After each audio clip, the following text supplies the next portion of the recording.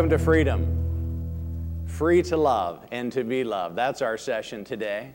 I trust that during these past several weeks, the Lord's been ministering to your heart and you truly are becoming fully alive. That's what this series is all about. Freedom, becoming fully alive. As we've had revelation more and more that we're sons and daughters of the Most High God, that we've been willing to forgive even as we've been forgiven, as we've rejected rejection, and we've allowed the Lord to cleanse us and deliver us from all shame. And now today, free to be loved, free to love one another. Let's pray and commit our time to the Lord and trust that He'll make this a time filled with revelation and motivation and inspiration for Him. Let's pray. Lord, we do pray your blessing on our time, that your anointing, that your revelation will flow here today. We want to be in the life flow here today, Lord, because you are life. So, Lord, flow in our midst, open our eyes to see, open our hearts to receive, and our eyes to see, our ears to hear, and move on our hearts to obey in response to all that we hear today. Thank you, Lord. In Jesus' name, amen. Free to love and to be loved. I trust you all have an outline today. Who do you love? That's the first question I have today. Are you a lover of self and pleasure, or are you a lover of God and others? Let's refer to 2 Timothy, the 3rd chapter. 2 Timothy, chapter 3, starting with verse 1. If you want to turn there, you can. If you want to just sit back and receive and listen and look it up later, I'll leave that up to you. It says in 2 Timothy, the 3rd chapter, starting with verse 1, "But mark this, there will be terrible times in the last days. People will be lovers of themselves, lovers of money, boastful, proud, abusive, disobedient to their parents, ungrateful, unholy, without love, unforgiving, slanderous, without self-control, brutal, not lovers of good, treacherous, rash, conceited, lovers of pleasure rather than lovers of God, having a form of godliness but denying its power." Sound familiar as to the days that we live in that are so marked with a general overall very common attitude of being a lover of pleasure, a lover of self, but not a lover of God and a lover of others. Let's also turn to Matthew 22, verse 37, and then we'll talk more about this. Matthew 22, starting with verse 37.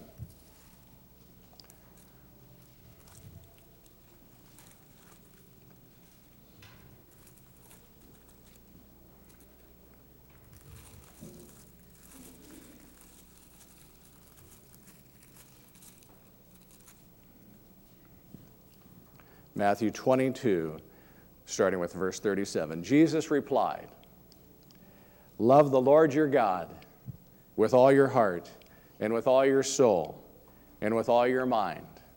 This is the first and greatest commandment, and the second is like it. Love your neighbor as yourself. All the law and the prophets hang on these two commandments."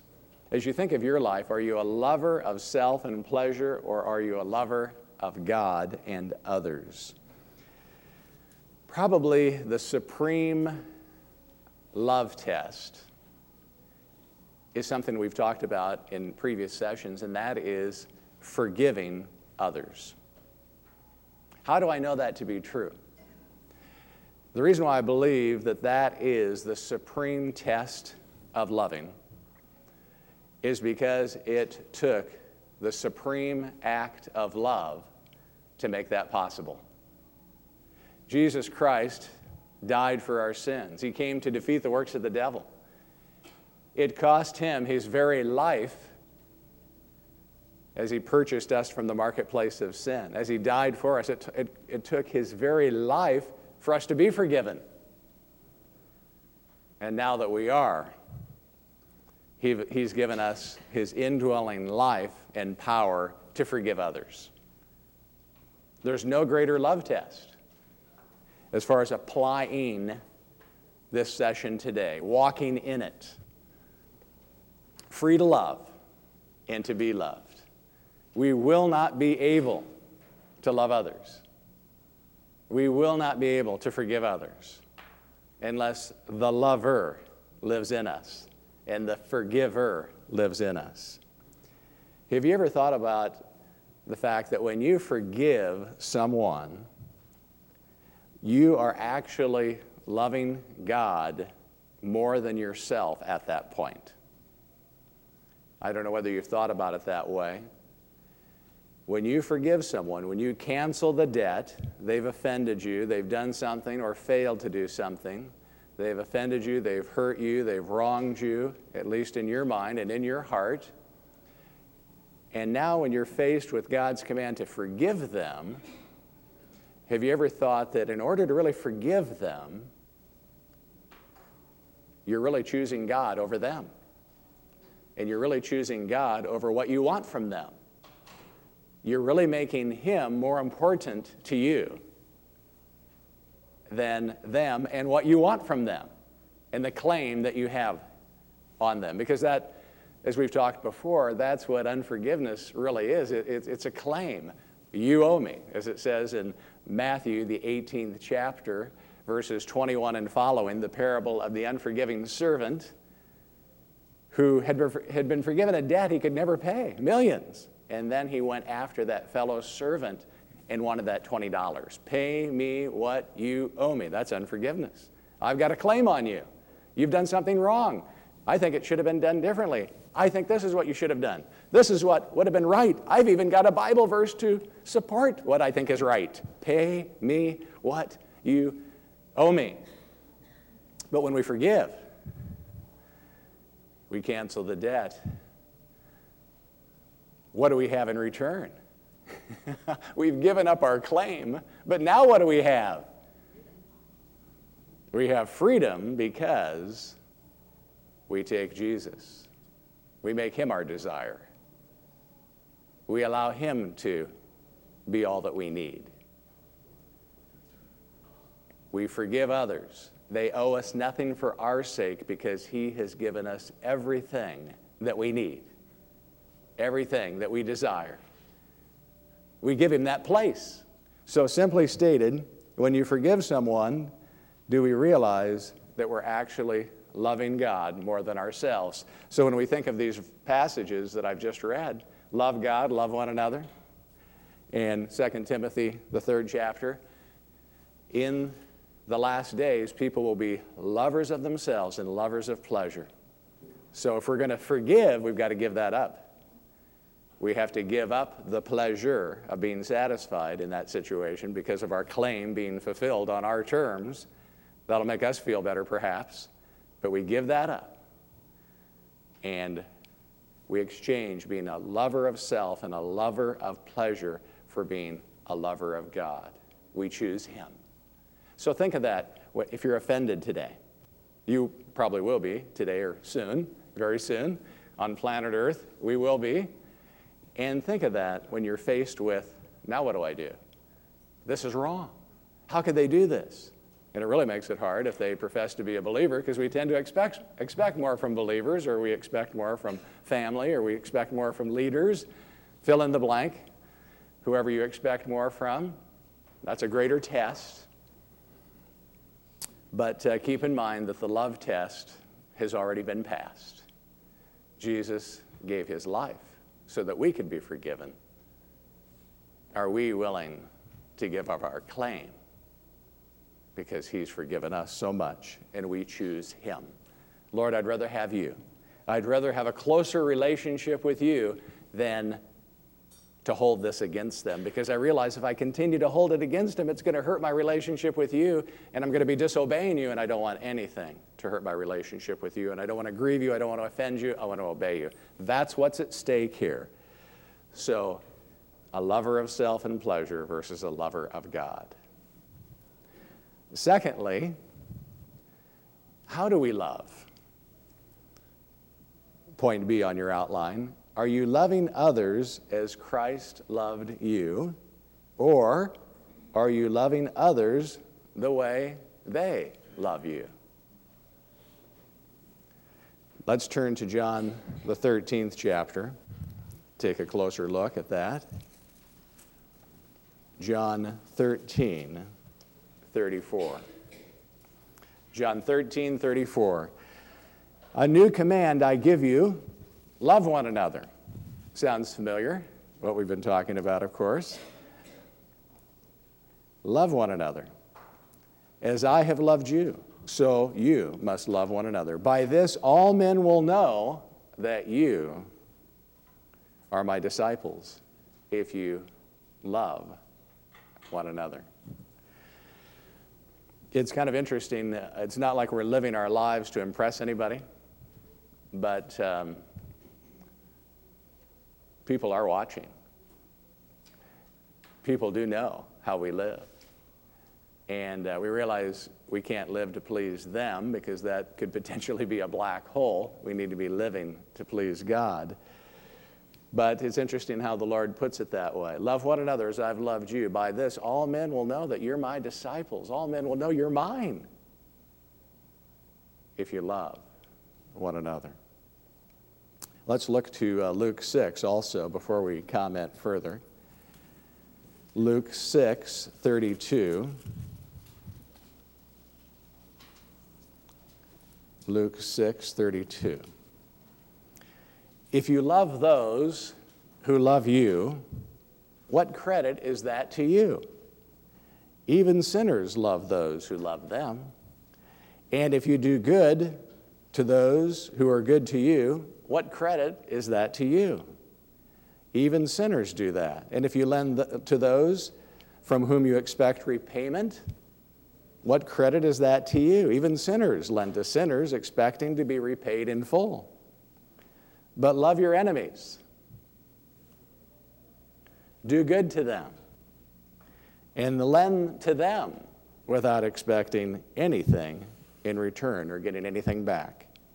Then your reward will be great, and you will be sons of the Most High, because he is kind to the ungrateful and wicked. Be merciful just as your Father is merciful. I've got a couple more questions to ask you in this regard. Do you see loving others as an obedience issue? I pray that we do.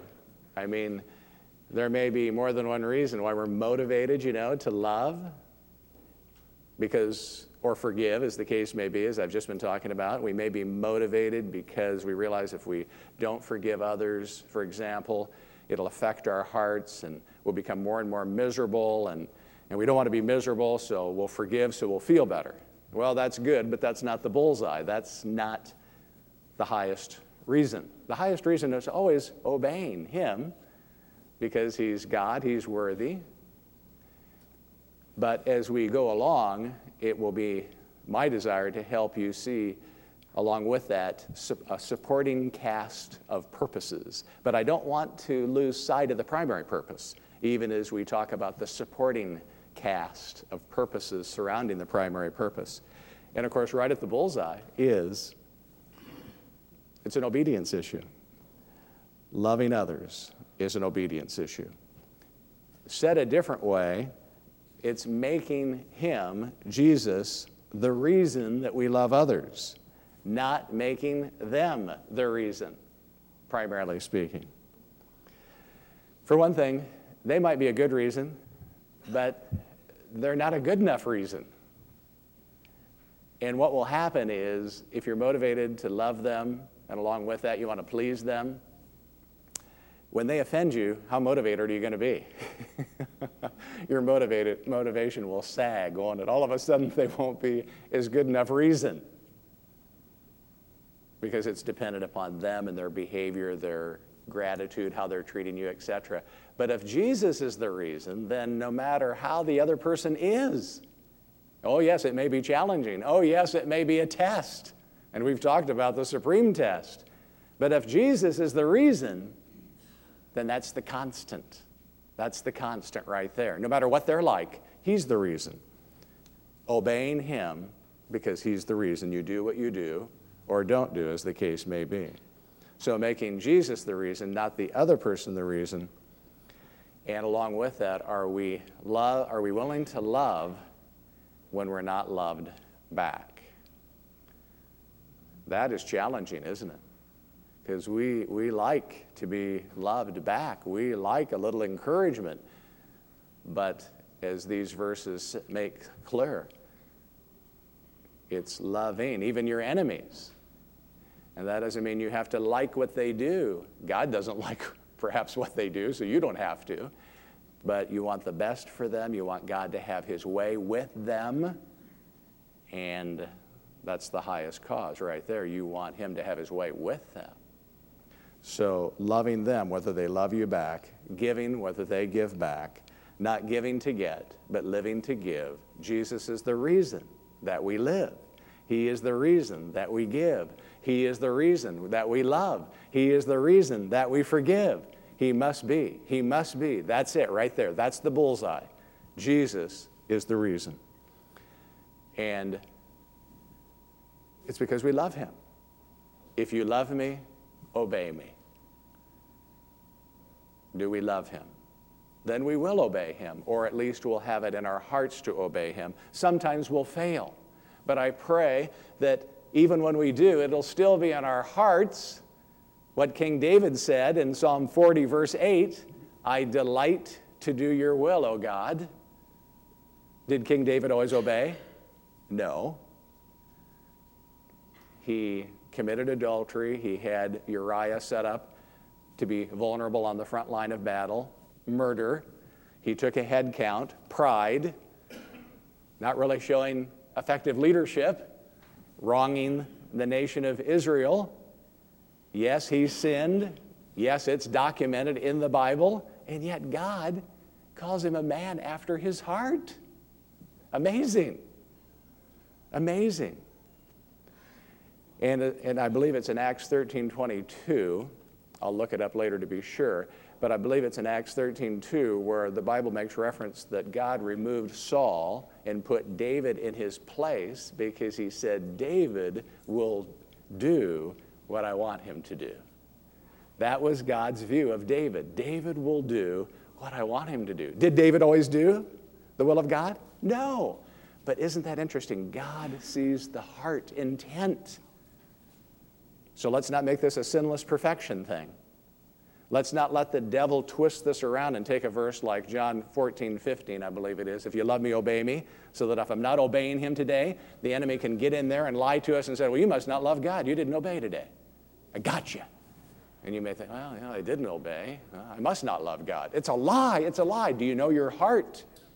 And though your heart may condemn you at times, and the devil certainly will condemn your heart at times, but when you condemn your heart at times, who is greater than your heart? And your portion forever, God himself, is greater than our heart.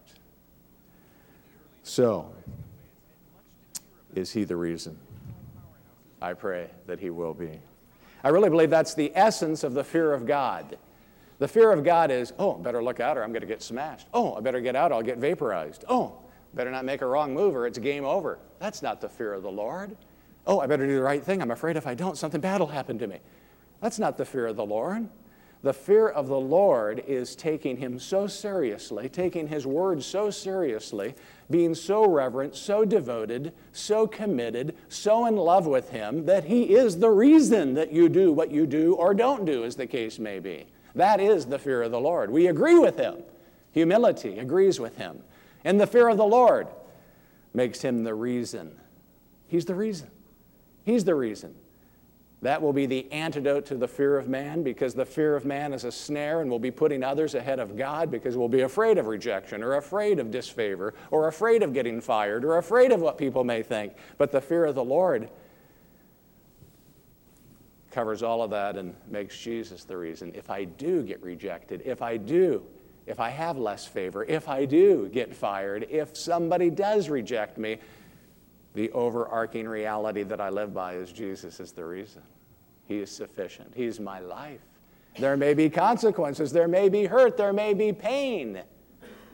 There may be gain at times, but there may be loss, but He's the reason. Is He your reason?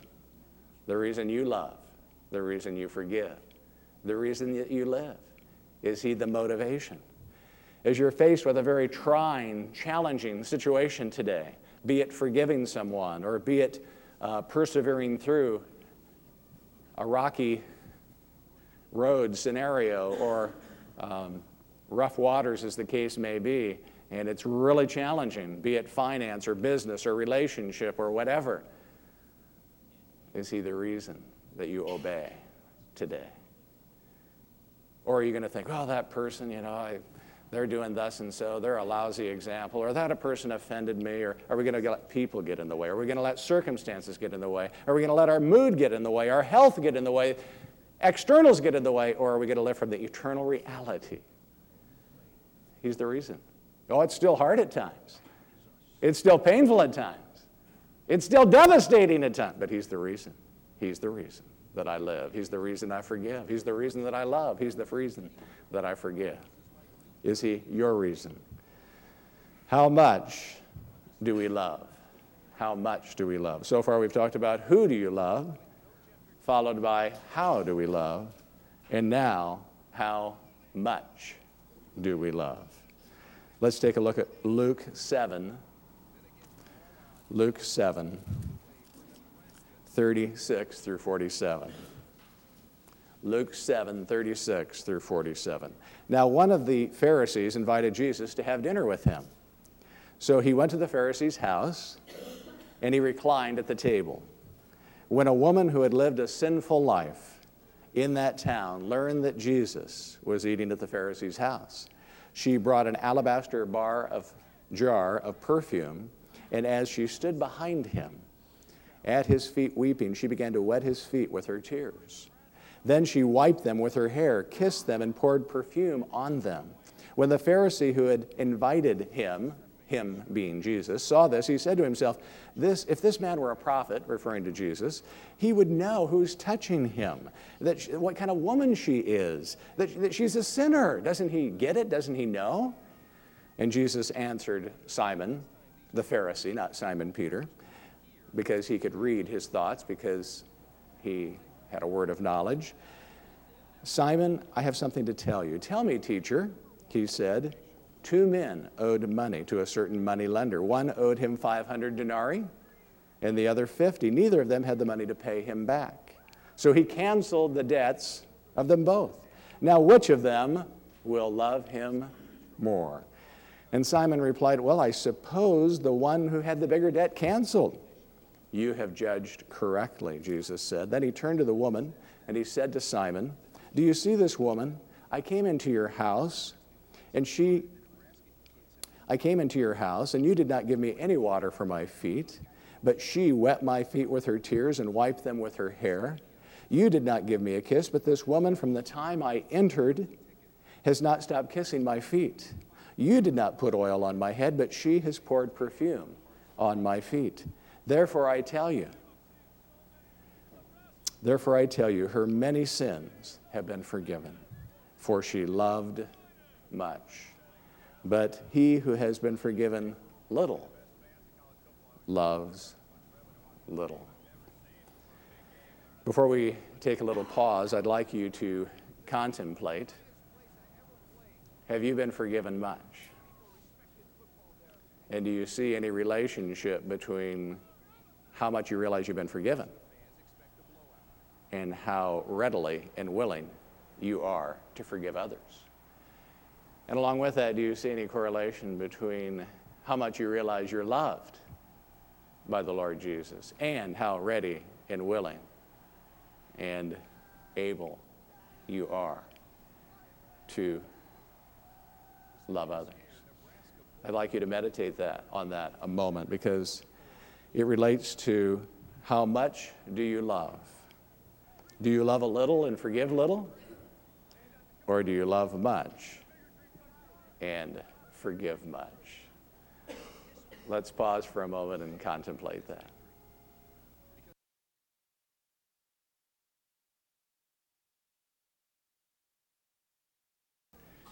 Are we loving others in the light of how we've been loved? It reminds me of the parable of the unforgiving servant once again, back in Matthew 18, verses 21 and following, how he had actually asked for more time to pay that debt he could have never paid.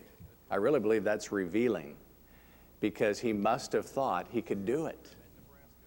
Are we convinced we can still live this life on our own strength? Are you convinced that you can actually love somebody that's hard to love on your own strength? Are you convinced you can actually forgive someone without being forgiven? And along with that, realizing how much you have been? I believe in the story that I just read, the much and the little doesn't relate to, well, some people have sinned more and some have sinned less. And of course, the ones who have sinned more need to be forgiven more. I believe the more or the less relates to the revelation, because we all have needed to be forgiven much. All of us have. When I was running my life and Mindy was running hers, part of the revelation that God gave her was that though I wore my sin outwardly on my shirt sleeve, abusively, verbally, emotionally, and even physically abusing her, totally wrong, insanely jealous, controlling, demanding, not a nice guy at all, arrogant, prideful, mocking. She was the little Miss Goody Two-Shoes, as she would say, the little girl growing up who always was the compliant child, always did what her mom and dad wanted her to do, the obedient child, so to speak. But the Lord gave her revelation in the midst of our marriage strife and circumstance and all that was going on. The Lord showed her one day that she was no different on the inside. Her heart was really no different than what she was seeing on my outside. And that was revolutionary to her. Because unless we see that, we'll tend to think, well, you know, they're the ones that really are in bad shape here. They're the ones that need to change. They're the ones that are the sinners. I'm not as bad. So if they'll change, things will be better, right? The answer is we just need to get them to change. That's the key. And that will keep us from seeing. That'll keep us from seeing the beam in our own eye, so to speak, because we're so focused on the other person's wrong. But the Lord was so kind, so loving. He showed her her sin. It expressed itself differently, but at the heart level, at the core, seeing what God sees, it was the same. So the more, the forgiving more, needing to be forgiven more, has to do with revelation. And the more we know we need to be, and once we have been,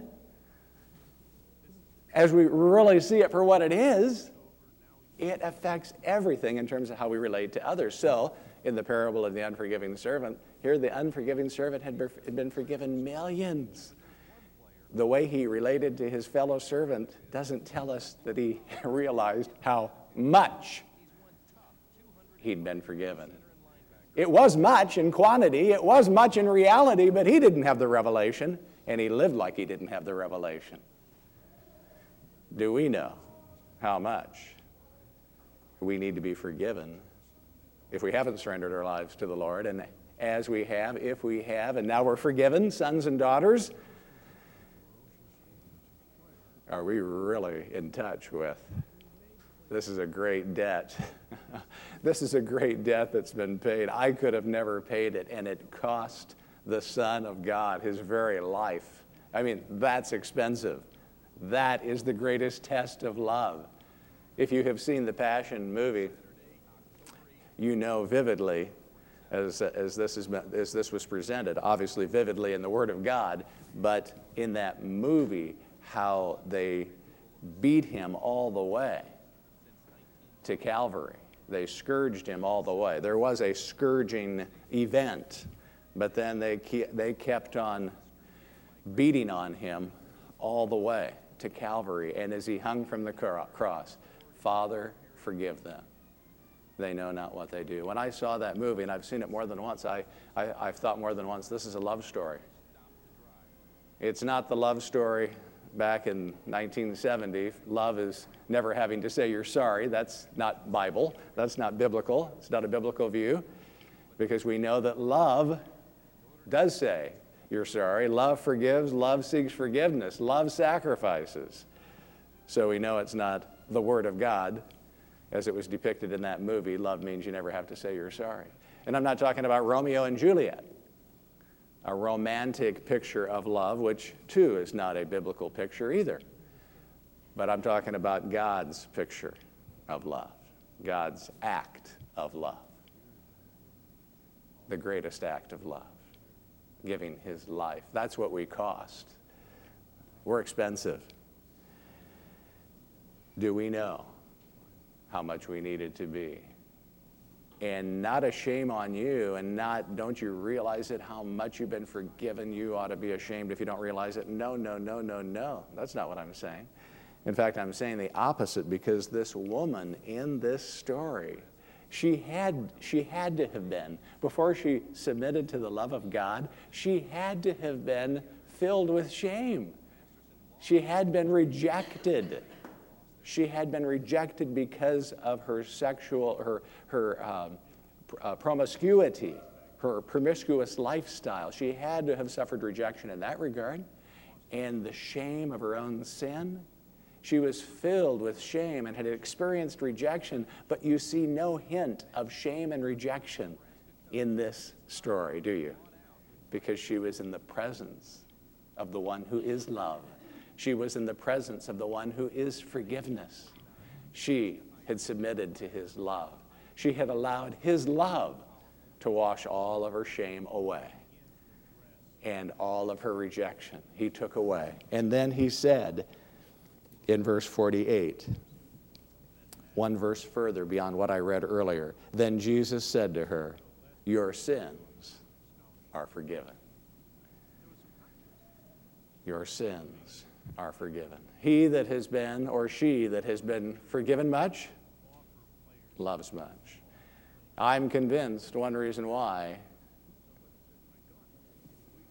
there's so much love overflowing in my heart is because I know the much. I'm in touch with the much that has been given. I'm in touch with the much that has been forgiven, and I am motivated. We'll talk more about that later, but I'm motivated to love because I'm so grateful. I'm so amazed. Are you amazed? Are you amazed that he would forgive you? Are you amazed that he would die for you? Are you amazed that he would take all of your shame away? He wants to, if you're not experiencing that today. Are you amazed that he wants to deliver you from all the rejection? If he hasn't, he wants to today. Are you amazed at his love? Are you amazed at his grace? Are you amazed that he would die for you and for me? And I'm convinced if we would have been the only ones left on planet Earth, if there would only been one of us, just anyone, just one person, he would have done the same thing. It's that personal. Because Jesus came to do the will of the Father, and it was the will of the Father to rescue us, to redeem us, to restore us unto himself. And he was mocked and reviled in the process, and there was no guarantee who would respond. But for the joy set before him, he endured the cross, despised its shame. He did the will of the Father. He wasn't a victim. Jesus was not drugged to the cross. And I just can't get it out of my mind, that picture in the movie, The Passion of Jesus, when he's on Calvary's Hill, and he's almost there. And they've almost come to the point where they've nailed him to the cross, but they didn't, those soldiers didn't pick him up and throw him on the cross. They didn't have to wrestle with him on Calvary's Hill. They didn't have to fight with him. They didn't have to pin him down. They didn't have to converge on him and gang on him and just fight to get him to hold down and hold still while we nail you to the cross. No, he crawled. Just that picture, I can't get that picture out of my mind. He crawled. He crawled onto the cross. And I know that was in the movie, but I believe it's the essence of reality, that he was not a victim, but he came to do the will of the Father. This is a love story, the ultimate love story. How much do you love? Do you love like you've been loved a lot? Do you forgive like you've been forgiven a lot? And where does your love come from? Who or what is the source of your love? Let's turn to John, the 17th chapter. John, the 17th chapter. Verse 26. John 17, verse 26. This is often referred to as the high priestly prayer. It is a passage in Scripture where Jesus, in his humanity, keeping in mind he, while on planet Earth, was all God and all man, so he's now praying from his humanity and addressing the Father. So he's saying in verse 26, I have made you known to them. So I, Jesus, have made you, the Father, known to them, and will continue to make you known to them, in order that the love that you have for me may be in them, and that I myself might be in them. If you've thought about it this way, that the love you have for me, Father, the love you have for the Son will be in them for the Son. That's what it means for the lover to move in. When the lover moves in, you repent of running your life, and you wholeheartedly surrender to the Lordship of Christ, and he is now your life. He moves in by his Spirit. The lover moves in. The Holy Spirit moves in. What's true? What's true is that the love that the Father has for the Son is now in you for the Son. So we don't gear up this love. We cooperate with this love. It is not a feeling issue, though there may be feelings. But the feelings don't define it. It's deeper than that. I can remember a time where I went through a love test. I had a person in my life who was really hard to love. And if I went by feelings, I would say there were no feelings. This person had no appeal to me. There was no motivation to love them. There were no feelings, no inclination, no desire, nothing, nothing, nothing. What was I to do if I'm going to obey? Well, the Lord showed me something that was revolutionary in my life, and it really relates to this. You know, you've heard it said that love is a choice, but the Lord showed me a new dimension that was even deeper than that, and I learned to love this person by faith. Not faith in faith, but faith in the lover, in me. Because I knew that the lover lived in me, and I knew that the lover loved them. So on the ground of Christ in me, the hope of glory, on the ground of his word, on the ground of that reality, I cooperated with that reality. And the Lord, it was amazing. What happened is what it says in Romans 5:5, and let's read that. Romans 5:5. Romans 5:5, where it says, Hope does not disappoint us because God has poured out His love. Because God has poured out His love into our hearts by the Holy Spirit.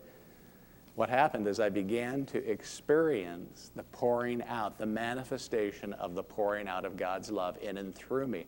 But had I not cooperated, had I thought, well, I don't feel like I love this person, so I'm not going to pretend. And I didn't pretend. Oh, I'm not going to be a hypocrite. And I wasn't being a hypocrite. There was nothing on my radar screen. There was nothing in my flesh, which was the temporary human part of me that will not be a part of my reality when I die. If you want to get a picture of who you really are in your essence, I mean, we're not illusions.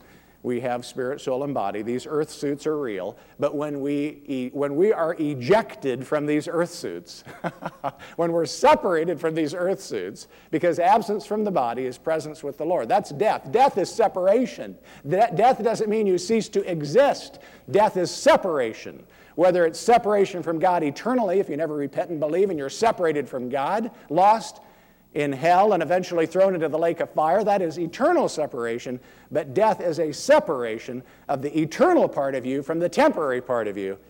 And when our bodies are shed, so to speak, when we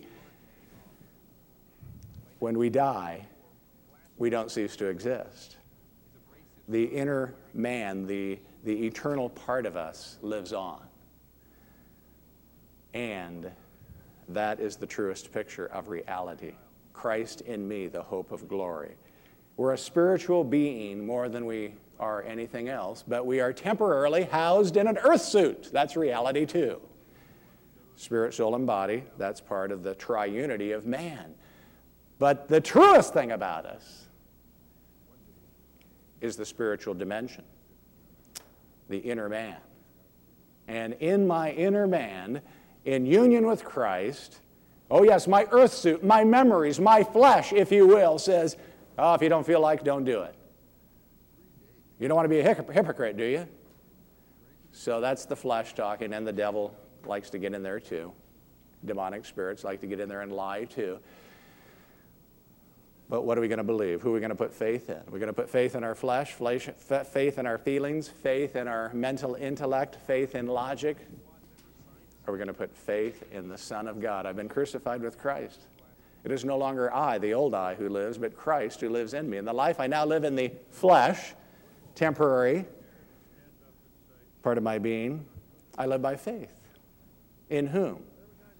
The one who loved me and delivered himself up for me. So this was a transformational thing. Now, it's not like I'm faced with this very often, but it was so encouraging. Some people, as you know, are easy to love. They're easy to love. David Gardner is easy to love. Pat Kank is easy to love. John Weir is easy to love. Bob Hansen is easy to love. Scott Farraking is easy to love. There's all kinds of men around me here that are easy to love.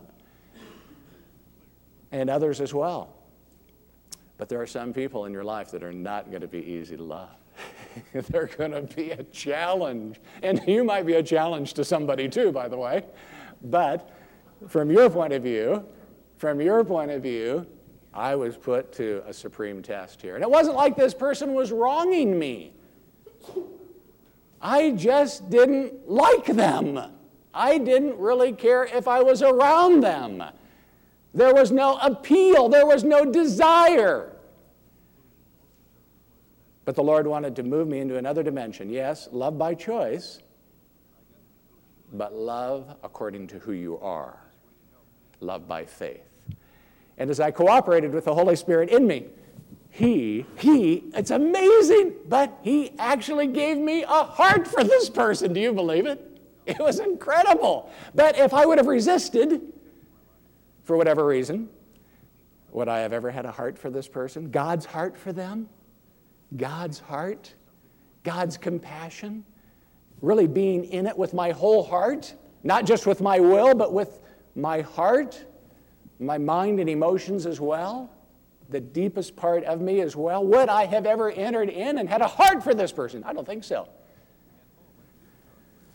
So, where does your love come from? Do you believe that the lover now lives in you? The lover lives in me. I didn't learn how to love my wife from my dad. I haven't really learned how to love my wife from any other man.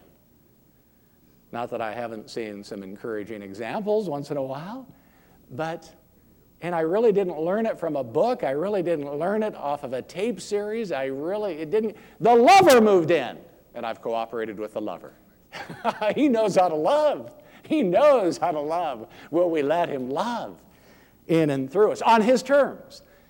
On his terms. I'm not talking about a permissive kind of love where everything's okay. You just do what you want to do, and if it doesn't, as long as it doesn't bother me, it's okay. No. Love is pure. Love is clean. Love is wise. Love hates sin. Love is holy. Love isn't just a nice person who never rocks the boat, never gets in the way, and never tells anybody never confronts anybody. Love confronts at times. Love is authentic. Love is real. Love will rebuke at times. Love will discipline at times. Love is not a pushover. Love sacrifices. And we know the ultimate example of that, Jesus Christ. So, do you believe the lover lives in you? So many times people will tell me, and they've told me over the years, well, I don't know how to love. I'm thinking, no problemo. The lover if the lover lives in you, cooperate with the lover. And I pray you've seen what we've been doing these past several weeks. We have been getting the stuff out of the way, get rejection out of the way, get shame out of the way, get things out of the way, get unforgiveness out of the way, give room for the lover to come alive in us. It's not so much if you're like a garden hose hooked up to the house, so to speak, and you turn it on.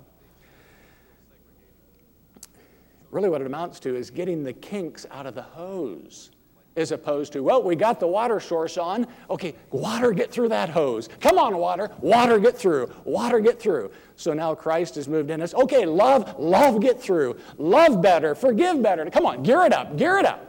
No, the flow is there. The source is there. The power is there. Everything we need to life and godliness is there. What we've been doing is getting the kinks out of the hose. And then the love will flow. Or you can use another analogy. Do you have hardening of arteries? Hardening of the love lines. The Lord wants to get rid of the hardening of the love lines. Some of our hearts have gone cold. Some of our hearts have become resentful and bitter. We need a new heart in some cases. God gives us a new heart. But some of us have a new heart, but we're still wounded. So the Lord wants to heal. He wants to open up those love lines. He wants to live. He wants to flow. He wants to love. He wants to forgive. Let him. He's the source.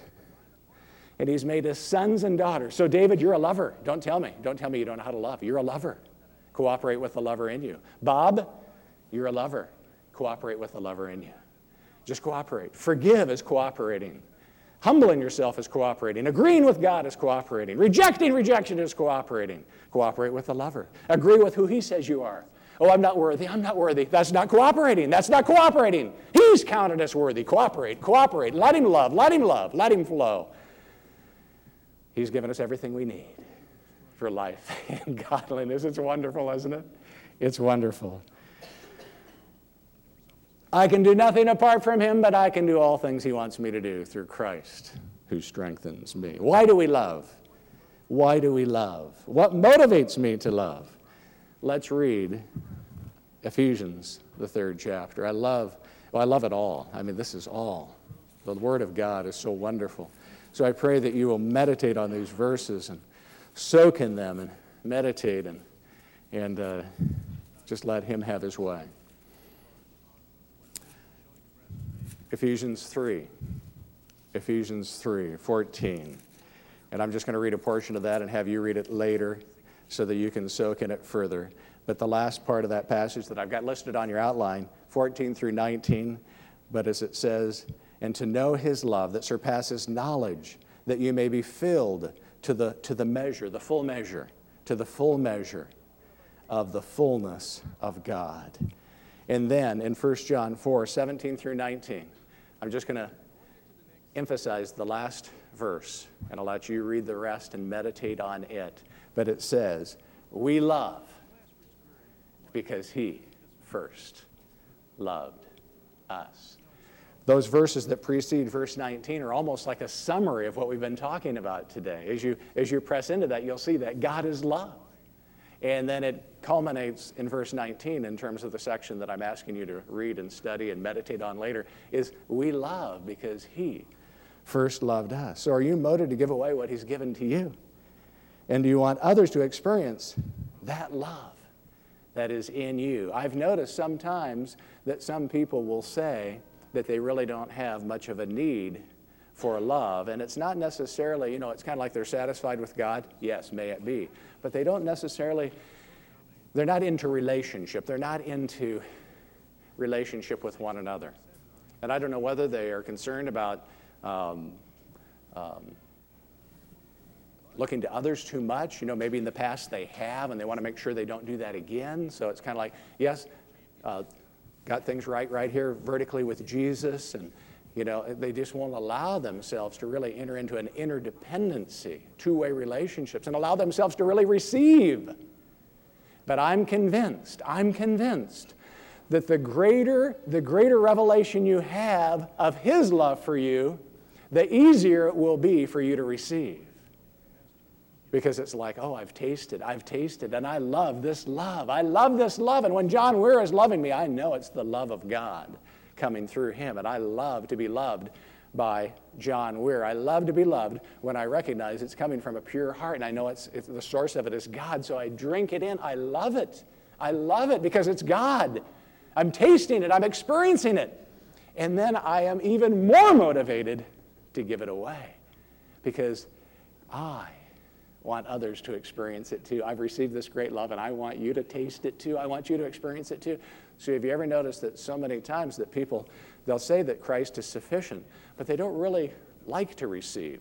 But I've noticed many times they don't really do much giving either of love, because I'm wondering if it's because they really haven't tasted that deeply his love.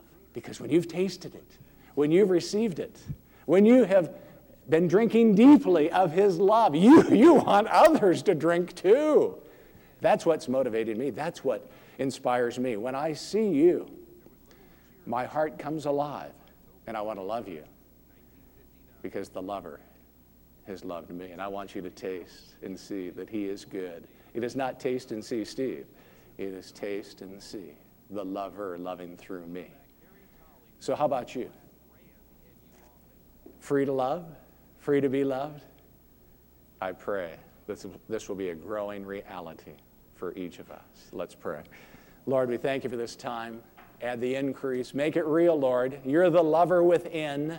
May we drink deeply of you, drink the full measure, and then pour it out to others. In Jesus' name.